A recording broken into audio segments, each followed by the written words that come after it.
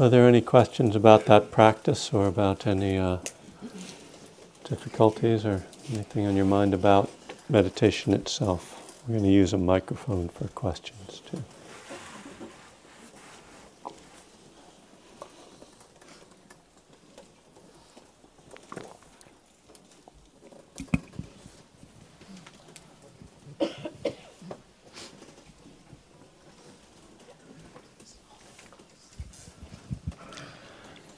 How important is it to note things twice? I don't know.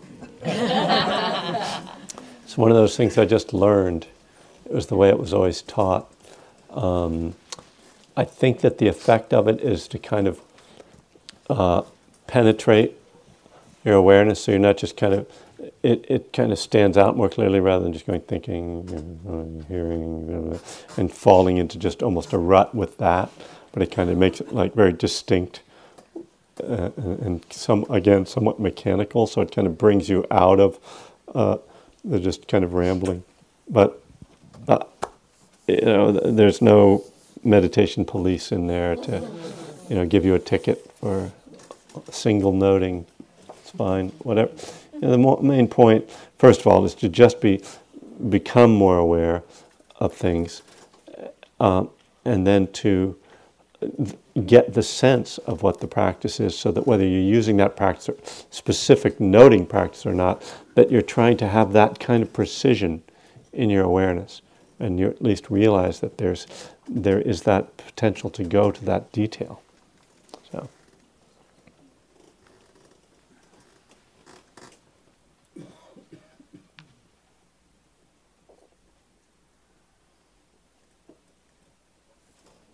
Hi. Someone back there, Daria. This is your... If I don't notice something till after it's already happened, should I still... Well, usually with thinking, we don't realize we're thinking until after. It's really only when the mind is very still that we can actually notice, oh, I'm starting to think, or I'm having a thought. Usually it's like, oh, wait, I'm thinking. And so it is almost by definition a retrospective? What am I thinking of? Yeah, in retrospect, right, that's what I'm thinking of. Yeah, that's fine. So yeah, I mean, it's sort of like, well, I thought I was supposed to be in the present moment. Yeah, we try, but yeah. Down here was there, yeah. Thank you. Could you talk a little bit about resentment came up for me today as a gift from someone else? Usually, yeah. Yeah. Other people do that to us. I was not allowed to have anger in my home as a child. There was no anger. But we had lots of resentment. Yeah. But we didn't have anger. So could you talk about that just a little, please? Well, it sounds like you have the experience with it. Yes, I know. But could you talk a little bit about... I was not allowed to have the anger. Yeah. But we definitely had resentment. You know what I mean? So... Well, I'd like to hear more about what you mean. Okay, so... Go ahead. You have the floor. Our household did not have anger. Our parents did not get angry. The children did not get angry. So there was this unnatural kind of suppression of anger. Unnatural suppression, yes, okay. Exactly. Thank you. But so there, we definitely had resentment. So how full do you distinguish? Blown. How do you distinguish those between? Okay, so angry is the of the moment. Okay, so it's the emotional expression of the resentment. It's the of the moment. Angry to me is of the moment, healthy. I am angry right now. Mm-hmm. I am like what's happening right now makes me angry right now. Uh-huh. Resentment is something that has boiled up from past. Resentment is the wish fulfillment for the past, trying to change the past. Yeah. You know, it's wanting to make the past what it was not, and now I have resentment. So, and I know as an alcoholic that it's resentment and anger that will take me out. But if I just said I'm angry right now, that wouldn't take me out. But resentment will take me out. Yeah, you know? I think that's a good distinction you're drawing, between a natural kind of emotional expression of a feeling and something that's more of a gnawing and kind of malignant mental state that gets that's justified, right? That justified resentment and that there's this sense of injustice that's been done to us and all of that in the story. So it seems like it's much more about ego. Yeah, ego is with resentment that it's about me and how I've been wronged and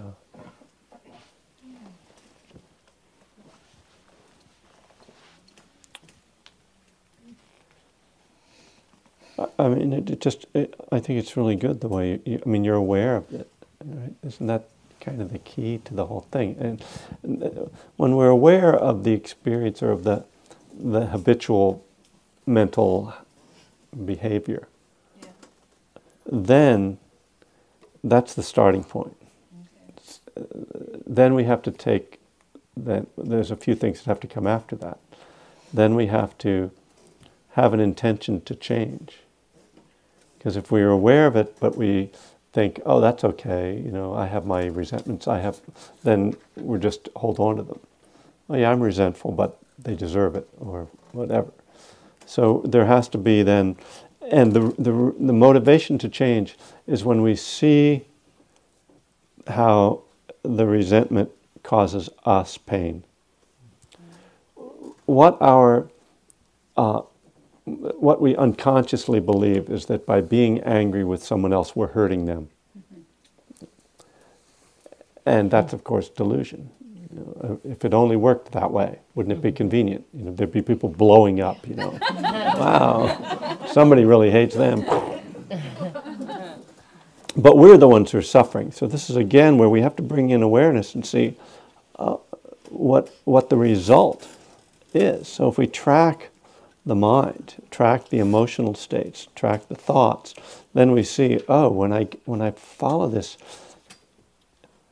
line of thinking, what happens is my body constricts, I feel it's physically painful, and I am in this seething state, and it's just just takes you to a totally negative place. So it's when we see that we're creating our own suffering. Then we have the motivation to change. Then we have to, this is really all 12 steps pretty much, because there's the first step is that recognizing the suffering that's happening, recognizing the pain. But then there has to be this decision to change and to act differently, to be a motivation and then a decision to change. Step two is the belief that you can change. There's some other way to be. And then sort of starting to adopt some other way of being and living in a different way. And then that step 6 and 7 of kind of continuously doing this process, keep watching over and over, because the habits, just because we realize we have the habit doesn't mean it stops.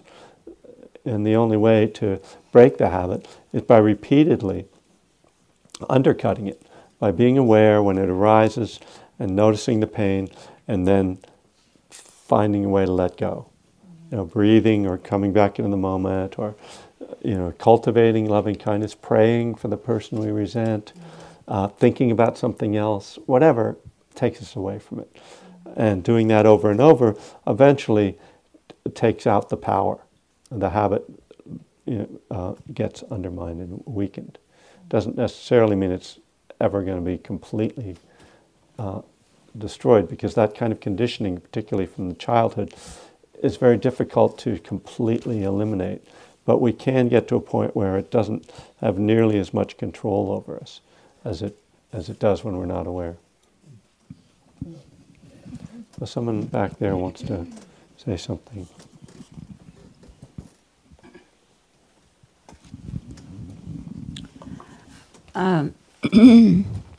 Don't you think, or do you think having therapy, talking therapy, helps to arrive at these unawareness? Yeah, I think that's what it's for, to a great extent. The thing is that it can tend to stay kind of from the neck up in therapy, and meditation practice brings it down into the body. So when you until we really feel the experience, it's just something we're kind of yapping about. And then when we drop into the body and start to feel how it's happening, then we kind of connect with the true suffering that's happening. And it also gives us a way to let go, because when you're in the body, there aren't any words. And you can just rest in the experience, breathe, and kind of let go. It's a good way of letting go. And it's also, Buddhism is also, as Jack Kornfield talks about, it's a positive psychology. So it's also trying to cultivate other qualities. One of the main ones that we try to cultivate in Buddhist practice is compassion and loving kindness.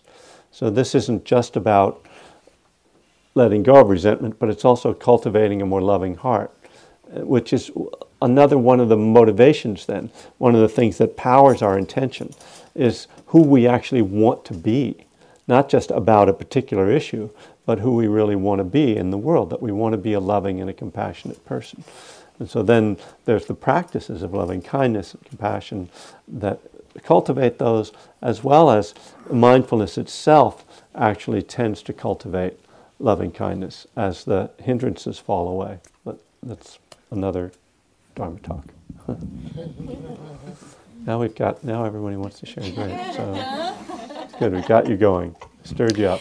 Last week you talked about paying attention to the breath, and then in meditation, and when we go away from the breath, when we find ourselves in thought, that it's when we find ourselves in thought and coming back, that it's a success to notice that we are.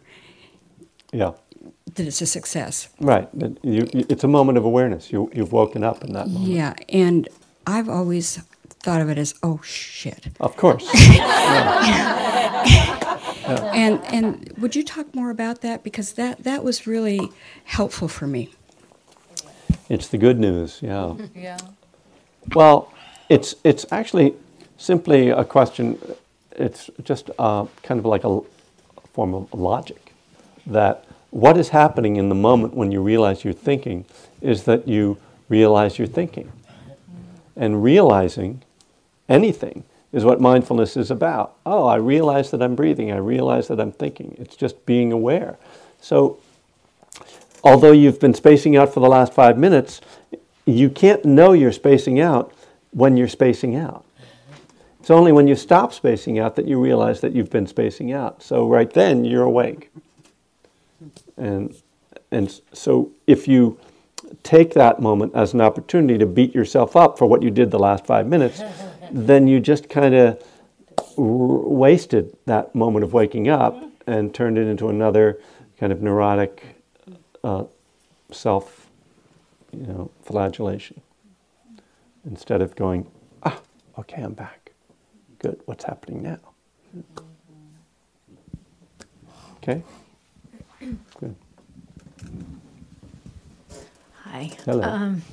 Today I had a lot of difficulty with some obsessive thinking about a certain relationship. And I could... That's just... Yeah. People like you. And my therapist said, you know, because it's taken me away from life, you know, because I'm going through this thing. And then I thought tonight was just going to be just horrendous because I would be so deep into that. Uh-huh. But I wasn't. Uh-huh. And it was basically, it was just this steady stream of pictures, just pictures that didn't have any emotional charge really at all. And so I was just thinking, I was wondering, you know, is this practice a way of healing that kind of obsessiveness, or? Yes. And you can never predict what's going to appear in your mind. I mean, typically, you know, when you sit down and meditate, whatever's been going on tends to kind of come back up and get recycled. But I mean, there's so much going on that, you know, you don't know what's going to cycle through. Certainly, this practice is healing and often allows us at least to burn off the obsessions. That if you sit still long enough, it's kind of like your mind just gets tired of it. And sometimes just by, you know, it's like we don't really know. Until we turn our attention to our mind, we really don't know what's going on in our mind. You think, oh, I'm really obsessing about this, but maybe you were done. You know, who knows? I mean, it just... but certainly this practice is a great way of healing those kind of issues that happen in the mind. You can sometimes really kind of they'll just disappear.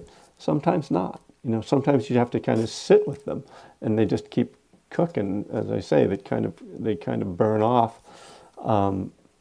Oftentimes, I find again that I go into my body rather than into my head and the obsession, and then I can feel the obsession in the body, and by simply relaxing and releasing in the body, that the energy that's driving the thinking dissipates. A lot of times that tension or anxiety or frustration is stored in the body, and the thing that kind of keeps feeding the mind is that tension. And so when you address that, oftentimes it just, there isn't any more energy to feed the thinking. Okay. Just one other quick Sure. question. It seemed like a series of images. Would you label that thinking or Seeing. seeing? Yeah, you Yeah. can label it seeing. Yeah. As I mentioned, it's not so important what words you choose, whatever appears. You can say thinking or say seeing. Yeah. Oh boy, we got the whole other show over here. Great. Why don't you let this young lady here? She was volunteering, so she should get some priority. Thanks. I have two questions. One was just kind of piggybacking off hers about obsessive thinking. Just wondering, like, during one's daily life, do you have suggestions about how to interrupt that?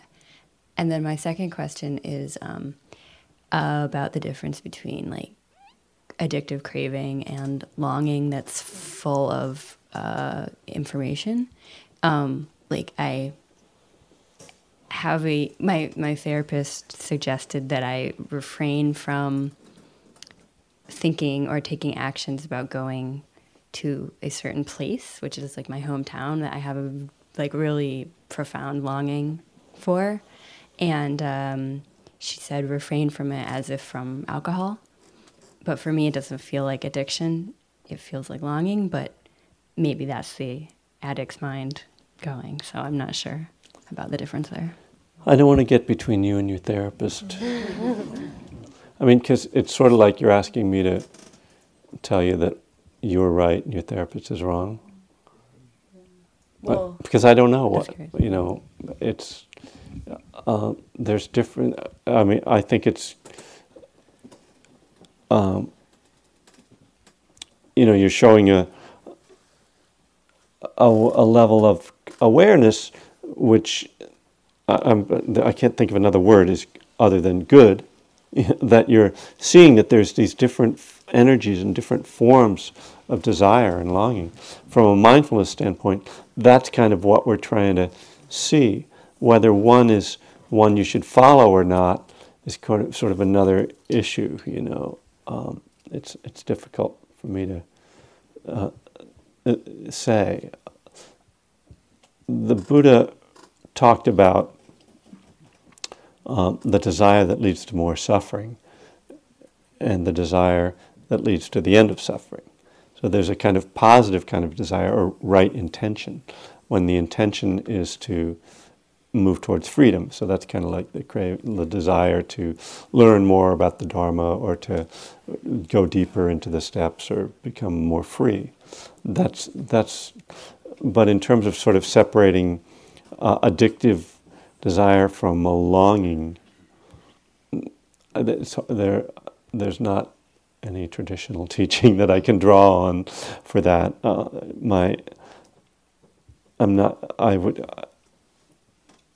I can't really, unless I was in your body, I wouldn't really know how you're distinguishing them. And now that we've forgotten the first question, so that was what? It was just like if there were any practical suggestions for interrupting obsessive thinking, like in daily life. Yeah, it's obviously it's harder, and this is why we practice meditation to strengthen.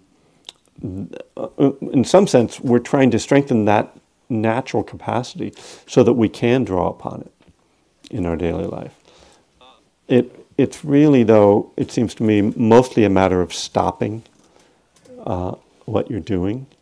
Because if you're in the middle of action, be it looking at a computer or talking to someone or driving somewhere, there's so much energy being generated by the activity itself that it's very hard to stop the mind when it's speeding along with the action. So if you can stop, stopping can be one breath, but just long enough to go breathe and feel through your body, kind of feel the energy and but it all depends on realizing that it's happening. That's the hardest thing. Once you realize it's happening, then you can kind of stop for a moment and then interrupt it. Once it's interrupted, there's a break and there's potential to, not keep snowballing. But there's sort of no secret to how you notice it.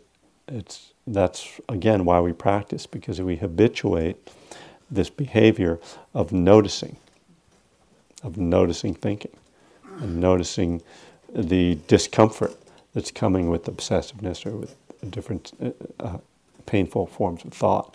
And the more you practice noticing that, the more you notice it. Yeah. And there's another hand up here.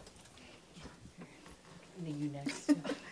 Mine's real quick and probably very basic. As a very beginning practitioner, toward the end of our meditation tonight, I was getting quite claustrophobic, almost, in a physical sense. Mm-hmm. And is that common with beginners? Well, I suppose it is. It's actually restlessness you're talking about. I'm talking about like a physical, instead of the gray when I have my eyes closed, it was getting smaller and darker out in front of me. But it's restlessness, even though it feels It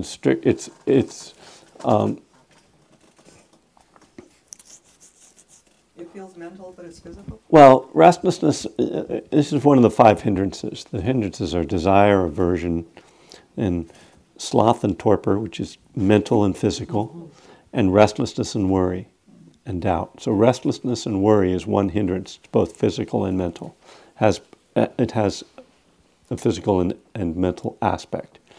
And so it is. So the feeling of claustrophobia is the feeling that you want to break out, or well, it's the feeling you want to break out because you feel you feel closed in. So that's a form of restlessness. So yes, when you in terms of your question, is that a normal thing for a beginner? I don't want to call it so much a beginner because I think it's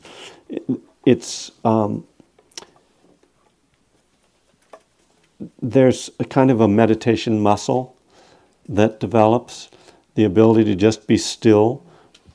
That it can be very difficult at first, and people will find 5 minutes is really hard, but you build it up. And there are times when you will just, I'll just talk about myself. There are times when I'm sitting, when I just get to the point where I go, okay, I'm done.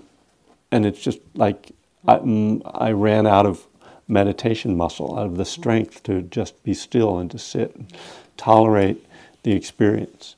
And yeah, it's something that just builds up over time, and you have to kind of keep stretching it a little bit at a time, building up that muscle a little bit at a time. I would suggest at that moment, though, if there is this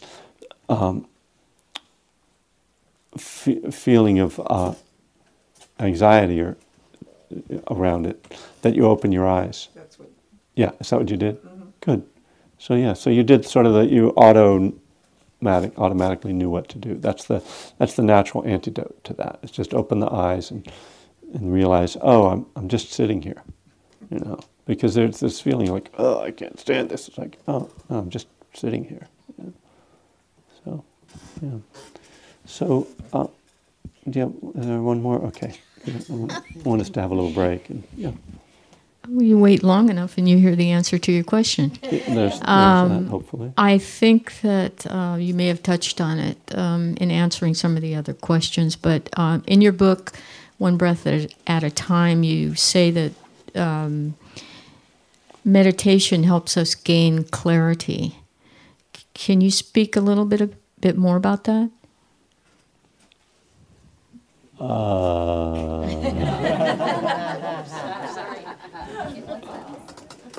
Which step was that? I think it might have been step 2.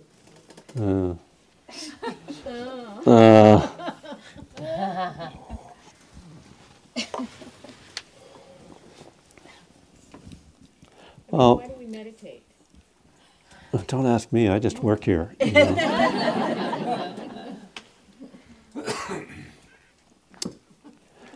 We can think of the process of meditation as being one of kind of attrition, where the things that obscure our natural wisdom, our natural peace, our natural sense of serenity gradually fall away. We have practices that cultivate certain qualities that allow that to happen. But my experience is that it isn't so important what practice you're doing, that if you just show up and are still and have some intention to be present, that over time the 5 hindrances they'll disappear for periods temporarily. And that as that happens, this natural clarity, if you will, this natural wisdom just shines forth. It's there already. So you don't have to import it or try to create it. It's simply a matter of allowing the things that block it to be removed. So this is why people talk about our Buddha nature, or some such ideas of us being, children of God or something, whatever. Whenever we talk about our natural purity, this is what we're talking about. That the experience of doing this practice is one of discovering that there isn't something I have to do in order to become something. That all I have to do is let this stuff go away in its own time. And as I say, there are skillful means for that, but it's a natural process.